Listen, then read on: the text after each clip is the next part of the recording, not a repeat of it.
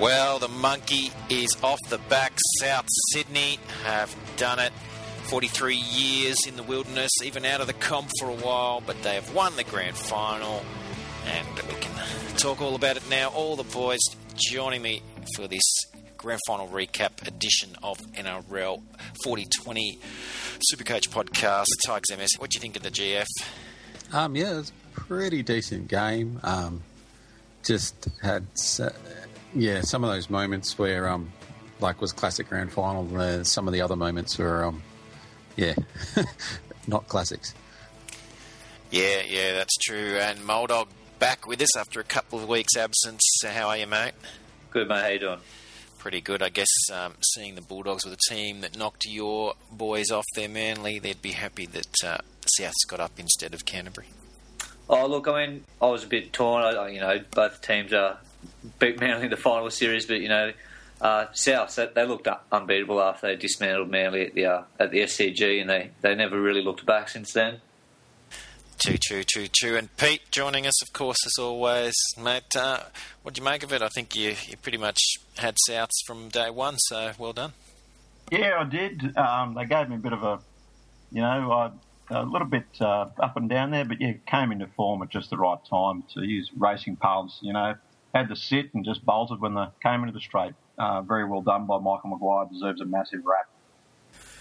Yeah, he does. He did a really good job. And he looked nervous the week before the grand final, it must be said. And, he started to worry and think, the Dogs are only there 2 years ago, Desi Hasler and all of that. But in the end of the day, the Souths come out. They really did save their best footy for that final game in that final month or so, as Moldog said. And Moldog, it looked like the Dogs were just a little bit off their game for many reasons, obviously Ennis out, but Tread Hodkinson, he was really just a passenger. Maybe that leg injury really playing up.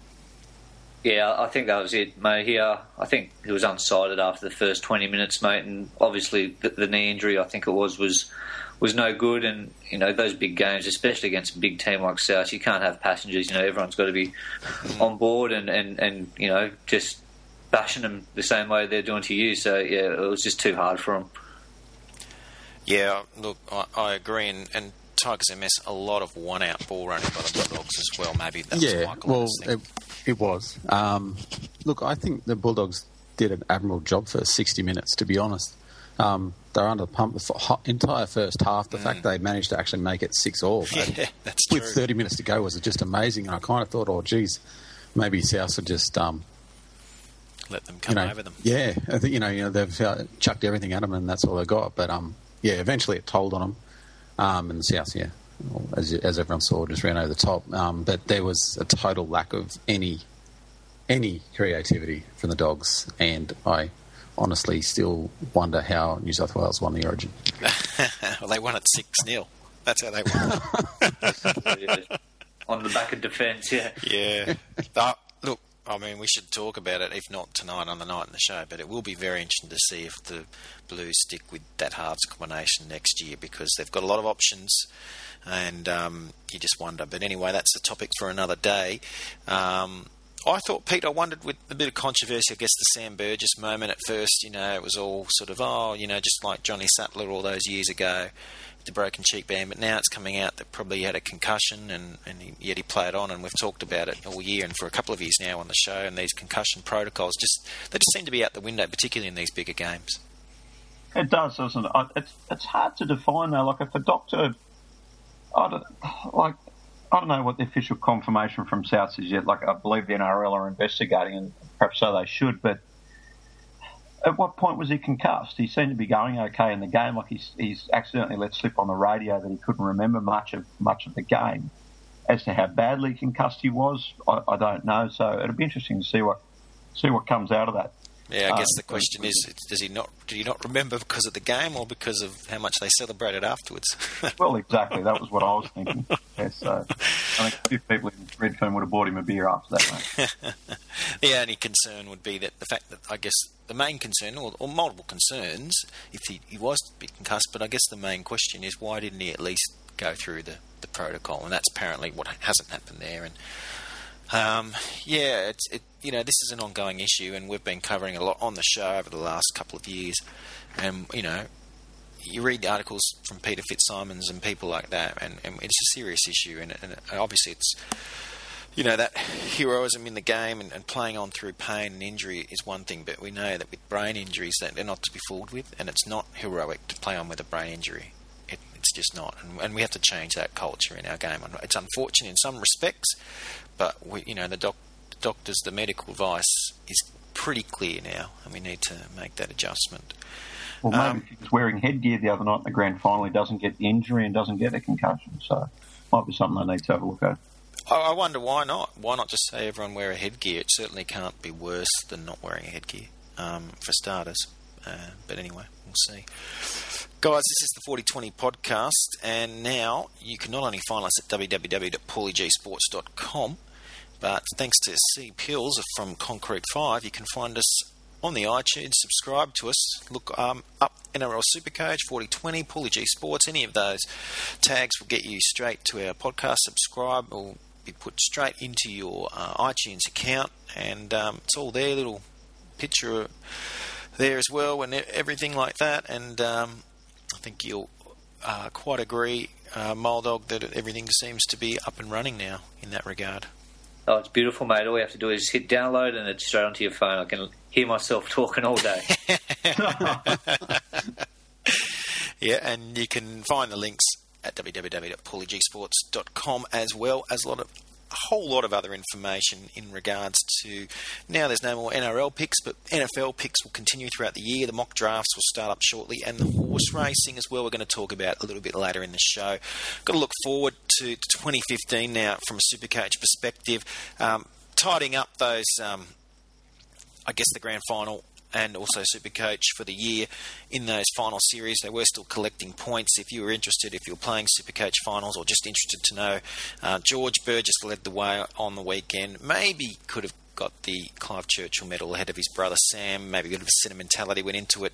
But George Burgess 82 points from Sam Burgess 79. It's obviously very close there from at least the Supercoach perspective. Pretty indicative of the way the two players played, I thought. Greg Inglis also 79. Got that late try to help him there, but he was also very dominant out in the back line. And Adam Reynolds 78. Tony Williams the best for the Dogs from a Supercoach perspective with 68. Not a lot to see there looking into next year, except if you go down the list one or two further. Kirasami Uvava 62 and Thomas Burgess 58. I think the Burgess boys, Tigers MS, could be interesting, the ones still around for next year. Yeah, definitely so. Most of them had a pretty big influence on the grand final game, and they've been pretty good all year. And I say with Sam going, I'd say George probably picks that up. He was a really good cheapie at the start of the year this season, and he absolutely killed it. So you won't probably get that, but you might get that with Tom Burgess perhaps being a bench player. Definitely could see that those other three Burgesses all play a lot of minutes next year, I think. Some of the players that the Daily Telegraph talked about during the week to watch in 2015, I thought it was a bit interesting, Moldog. I mean, they started with Mitch Cornish, but as we've seen with other sort of touted halves from past years coming out of under-20s, it hasn't been that easy. It wasn't easy from this year, but still considered a cheapie for next year. But with that Raiders team still in flux, I mean, does he have the weapons around him? I just wonder if he really is going to be the cheapie that he's talked up to be.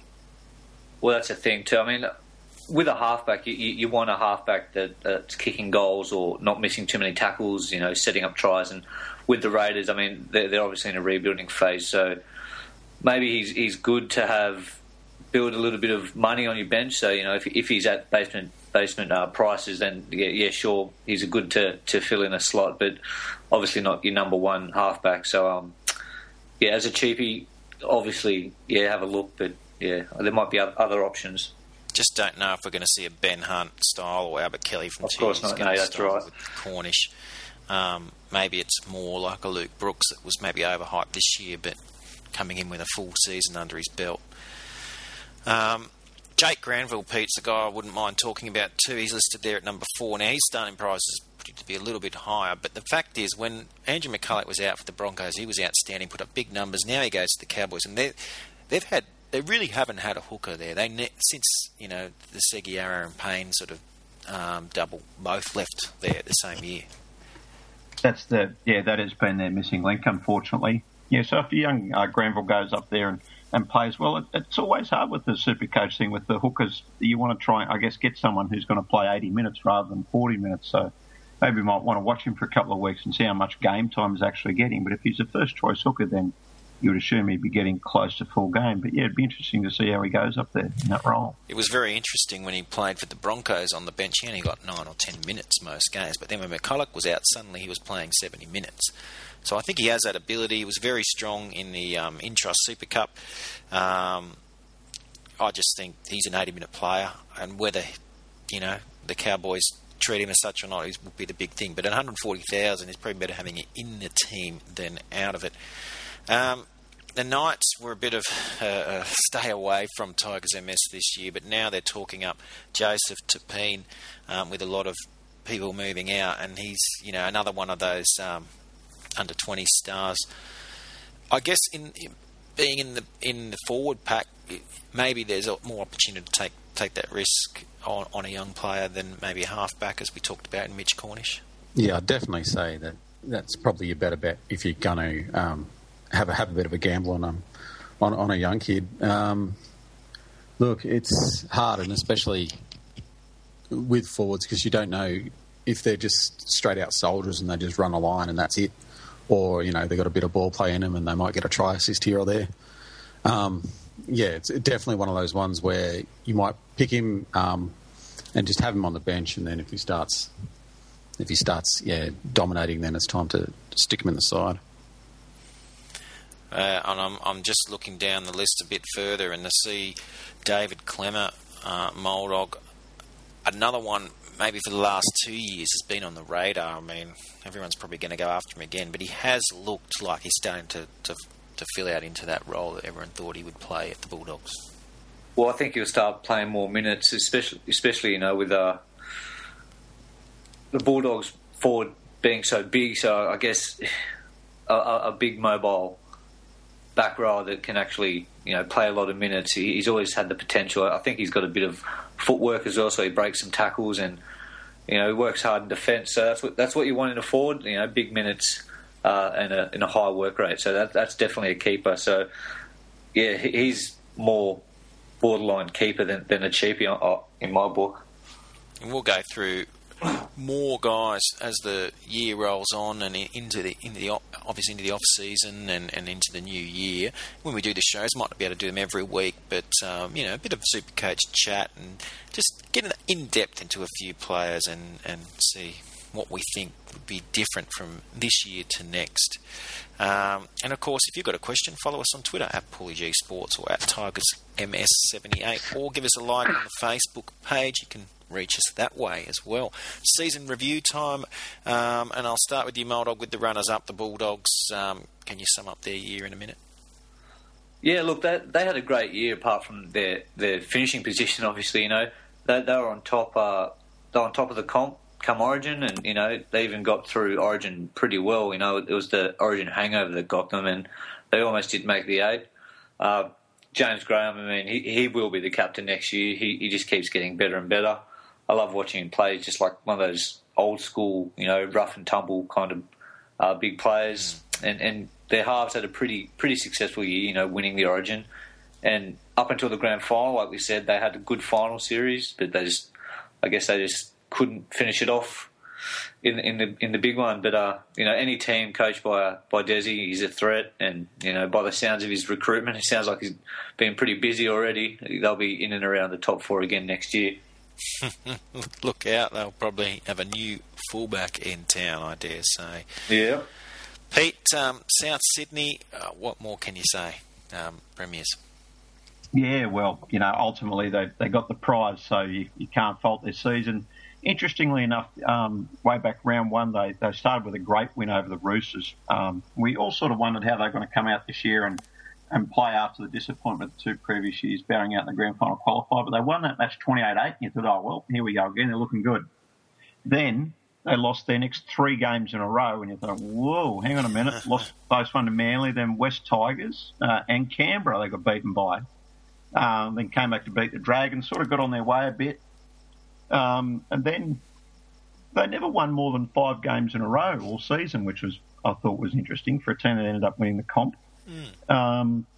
They're only, though they, as I said, they timed their run just to perfection. Their only losses late in the season were a game which made me think that the Cowboys could win the comp. On Saturday, the 23rd of August, round 24, they got beaten in Sydney 22-10 by the Cowboys. I thought, whoa, there's a big threat. But then they came and beat Canterbury the next week in a grafting sort of game. Just got nailed by the Roosters in the last round before the finals. And then just absolutely, the scoreboard doesn't reflect their dominance against Manly and the Roosters in particular. And finally, that dominance in the grand final was reflected on the scoreboard. Great effort by the Bunnies to finally win the premiership. They looked just timed to perfection for the grand final. Michael Maguire did an excellent job. Players seem to be right on. Young bloke like Alex Johnston, what a season. I'll make a prediction. I reckon this young bloke will be playing Origin within the next year or two. He looks everything he's cracked up to be, doesn't he, Alex Johnston? Does. I hope he's not doesn't get second year syndrome, but no, he looks absolutely awesome. I'd love to see him on the wing for New South Wales. And I think Reynolds and Sutton might finally get their just rewards and be selected for New South Wales next year as well. But no, great season. And I'll be interested to see how they back it up next year. But I'm sure George, Tom and Luke and the rest of the forward pack will, with Inglis, an awesome side. They can keep it together. And they've recruited well. Got Tim Grant from Penrith as a bargain buy. Terrific buy, I think. And, yeah, they're looking, I think, they can big chance of going back to back. Also got Glenn Stewart. Yes, sorry, I forgot about Glenn Stewart. How could I forget Glenn Stewart? Yes, Manly fans haven't forgotten. No. Of the players. Oh, well, if you don't want to pay him, you don't want to pay him, I guess. But, it's an experienced recruitment and, it's fascinating. They've bought Stewart and said Tim Grant. I think they've done very well. Tigers and Mess, I guess we should also look at the performances of the officialdom in regards to David Smith, the CEO, and also Todd Greenberg. They had a bit to deal with this year. Some interesting, I guess, ways of going about sort of getting through things and avoiding or dealing with controversy. How did you think that they went? They've been pretty average.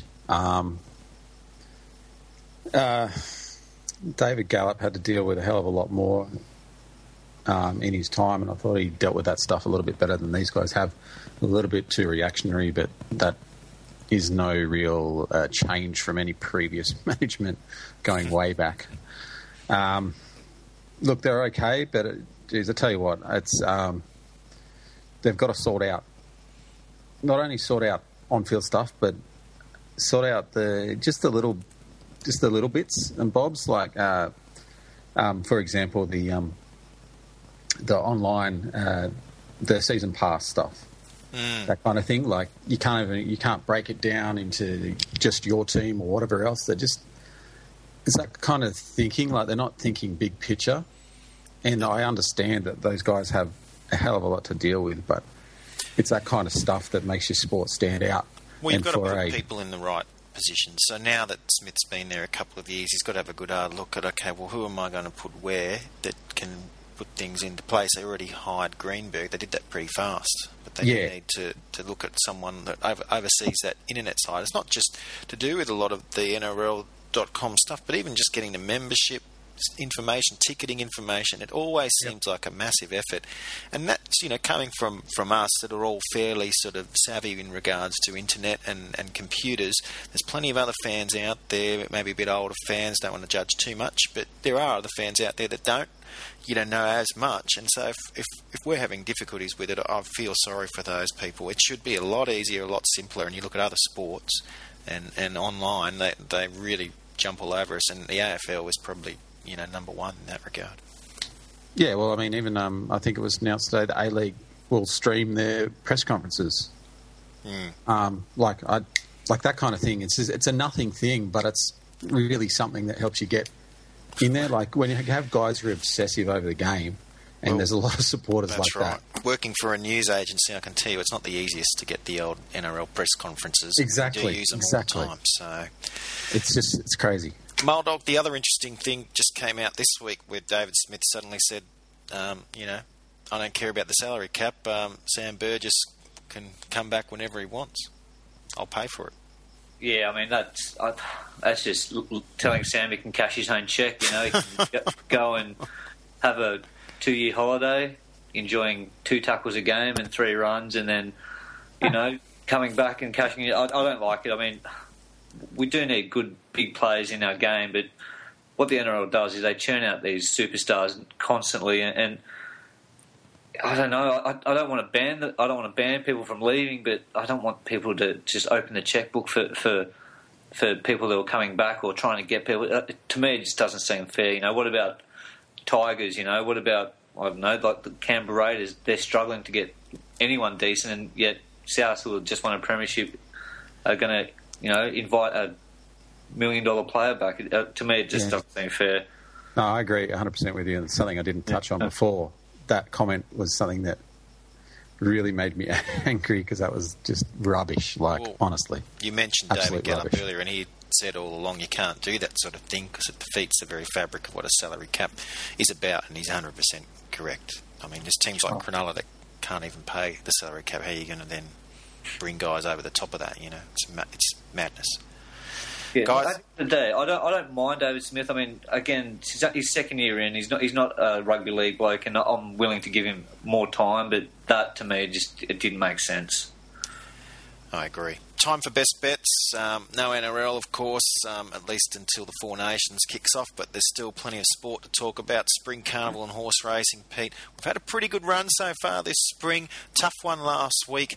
Didn't do too awfully, but not as good as the other weeks. But let's look at that race, the Group 1 in Randwick, the Moe and Shannon Stakes, 2,000 metres. How do you see it going? Well, I've had a close look at this one, and I got on a horse called First Seal a few weeks ago, and it beat Winks at Randwick. He then beat Winks again last Saturday in a very convincing performance. But I'm going for a little bit more value there. I'm looking at the number 1, Swanesi. Very, very good horse. Yeah, 4 wins for 4 starts. So you can't ask for any more than that. It's run at Rose Hill. Hasn't run at Randwick before. And the other thing is, it's side by one of my favourite horses, a beautiful horse called Lonro. So, and was amazing in the gloaming. Just dominated that last start. Yeah, absolutely. I've got Swanesi there for me. Obviously, First Seal is a massive threat. It's going to be hard to beat, but there's plenty of favourites been beaten in the last few weeks. Oh, I agree. And look, you may want to even look a bit wider and not only go on Swanesi, but also go Panzer Division. It's been waiting for this race. It's going to go out hard, and it probably should at least run a place. Obviously, you've got to include First Seal. I think Press Report's got to be in your multiples, and maybe even Hampton Court if you're going for the first 4. The Caulfield Stakes will be it's such a great field down there in Melbourne. Interested to see how Sacred Falls does down there. I guess you've also got a couple of other Sydney horses going down, but I can't go past Faulkner, Pete, and I think you'd agree with me on that one. Yeah, he's a tremendous horse. Like winner of the Caulfield Cup last year, and was outstanding in the Mackay Diva a couple of weeks ago. Came out second to Dissident and put in a great performance in his first run back. His second up form's pretty good too. 5, 3 wins and 1 second. So yeah, can't go past Faulkner. Get on him for the rest of the spring. I wouldn't be surprised if Crackerjack King runs a place there. Got to include Fortella. I'm wondering if both Happy Trails and Dissident will run out the distance. I know you had Happy Trails last start. Wasn't a great race, but didn't have a lot of luck. No, I think you've got to have him there. It's a good race. I can't wait. You know, I don't know if I'll have a large bet on it. I'll definitely be going Faulkner, but I just can't wait to watch the race, and it will give us a real idea of what will happen the rest of the spring. Absolutely, yeah. Dissident's got to be there. Even old mate Criterion is a chance as well. Yeah, it could be a wide first 4, and it could be decent payout. There's 3 other Group 1s down in Melbourne. We'll put information up for them on the website. I can't wait in the Toorak to watch Trust in the Gus battle with Arabian Gold. Should be a good one. 1,000 Guineas. You've got Lemosty running down there, as well as a Flea Esprit, who we picked correctly a few weeks ago, and of course my favourite horse of the spring, Rich Enough, in the Caulfield Guineas. We'll put all the information up online. We've got to get to our NFL best bets, and Moldog, you've been perusing the spread lines there for the NFL. I have. Look, they may seem like pretty easy bets, but for me, these two are pretty easy money just on pure form. The Broncos, typical front runners, good early season form. They're -10 against the Jets. The Jets are just horrible. They'll cover that. -10, they'll do that easy. And in the West Coast battle, got the Chargers. Again, they're in pretty good form too, and the Raiders, again, they're hopeless. So it is a division rival, but I would warn you, Oakland. We're not talking NRL here with the Broncos going so well and the Jets getting flogged and so well too. Yeah, maybe in the 70s against the Jets. I don't know. The Chargers are -7 against the Raiders, mate. They'll cover that easy too. I've got to say, I like Pittsburgh. They're playing Cleveland. They're getting 2 points. I think they'll do it quite well. Cleveland got a great last minute victory against Tennessee, but I think the Steelers will do that one. Tigers MS, a quick best bet and then your world of sport for us to finish up. Yeah, look, I think Atlanta Falcons at 3.5 against the Bears. I think the Bears aren't travelling real well, and Atlanta have the ability to put on a lot of points. They're back at home. Atlanta's pretty much my pick of the week, just head to head. I'm worried about the 3.5 line, I've got to say, but when they're at home, they're basically a 10 to 20 point better team. Yeah, and Chicago have been middling. Their offensive line, a lot of woes there. I don't know how to feel, guys. I'm a Bears fan. So I want your best bets to come up, but I don't know about it. All right, Tigers MS, what do you got for us in the world of sport? I've looked up some parents behaving terribly in junior sport. I've come up with a couple of good ones. Mr. Tremblay doesn't actually say his first name. 48-year-old. At the end of his son's, I think, 10-year-old, so under 11's ice hockey, they were going through shaking hands after the game. He just ended up straight out tripping one of the opposing players and pushed him to the ground.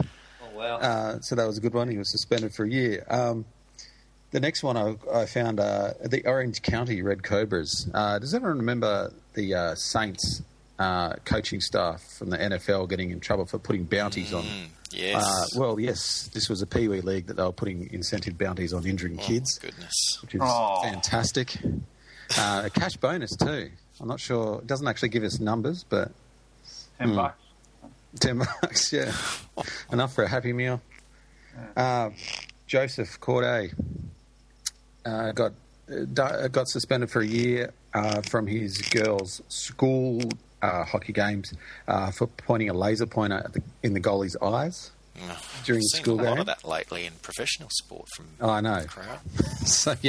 So after a week of fantastic feats on the field, guys playing themselves to the limit, then you have the other side of sport. Well done, Tigers MS, and we will try to be back with you next week as we do the Spring Carnival. Otherwise, we'll be a couple of weeks from now. We'll definitely have a show or two around Melbourne Cup time. We can also do a bit of Supercoach stuff and NRL stuff too. And make sure you stay looking on the website www.poolygsports.com for all the NFL picks and mock drafts there each and every week. Tigers MS, thank you very much. No worries, mate. Moldog, thank you very much. Great year. Yep, see you, boys. Pete, thank you again. Very good this year. Thank you. Much appreciated. Always a pleasure. Bye for now.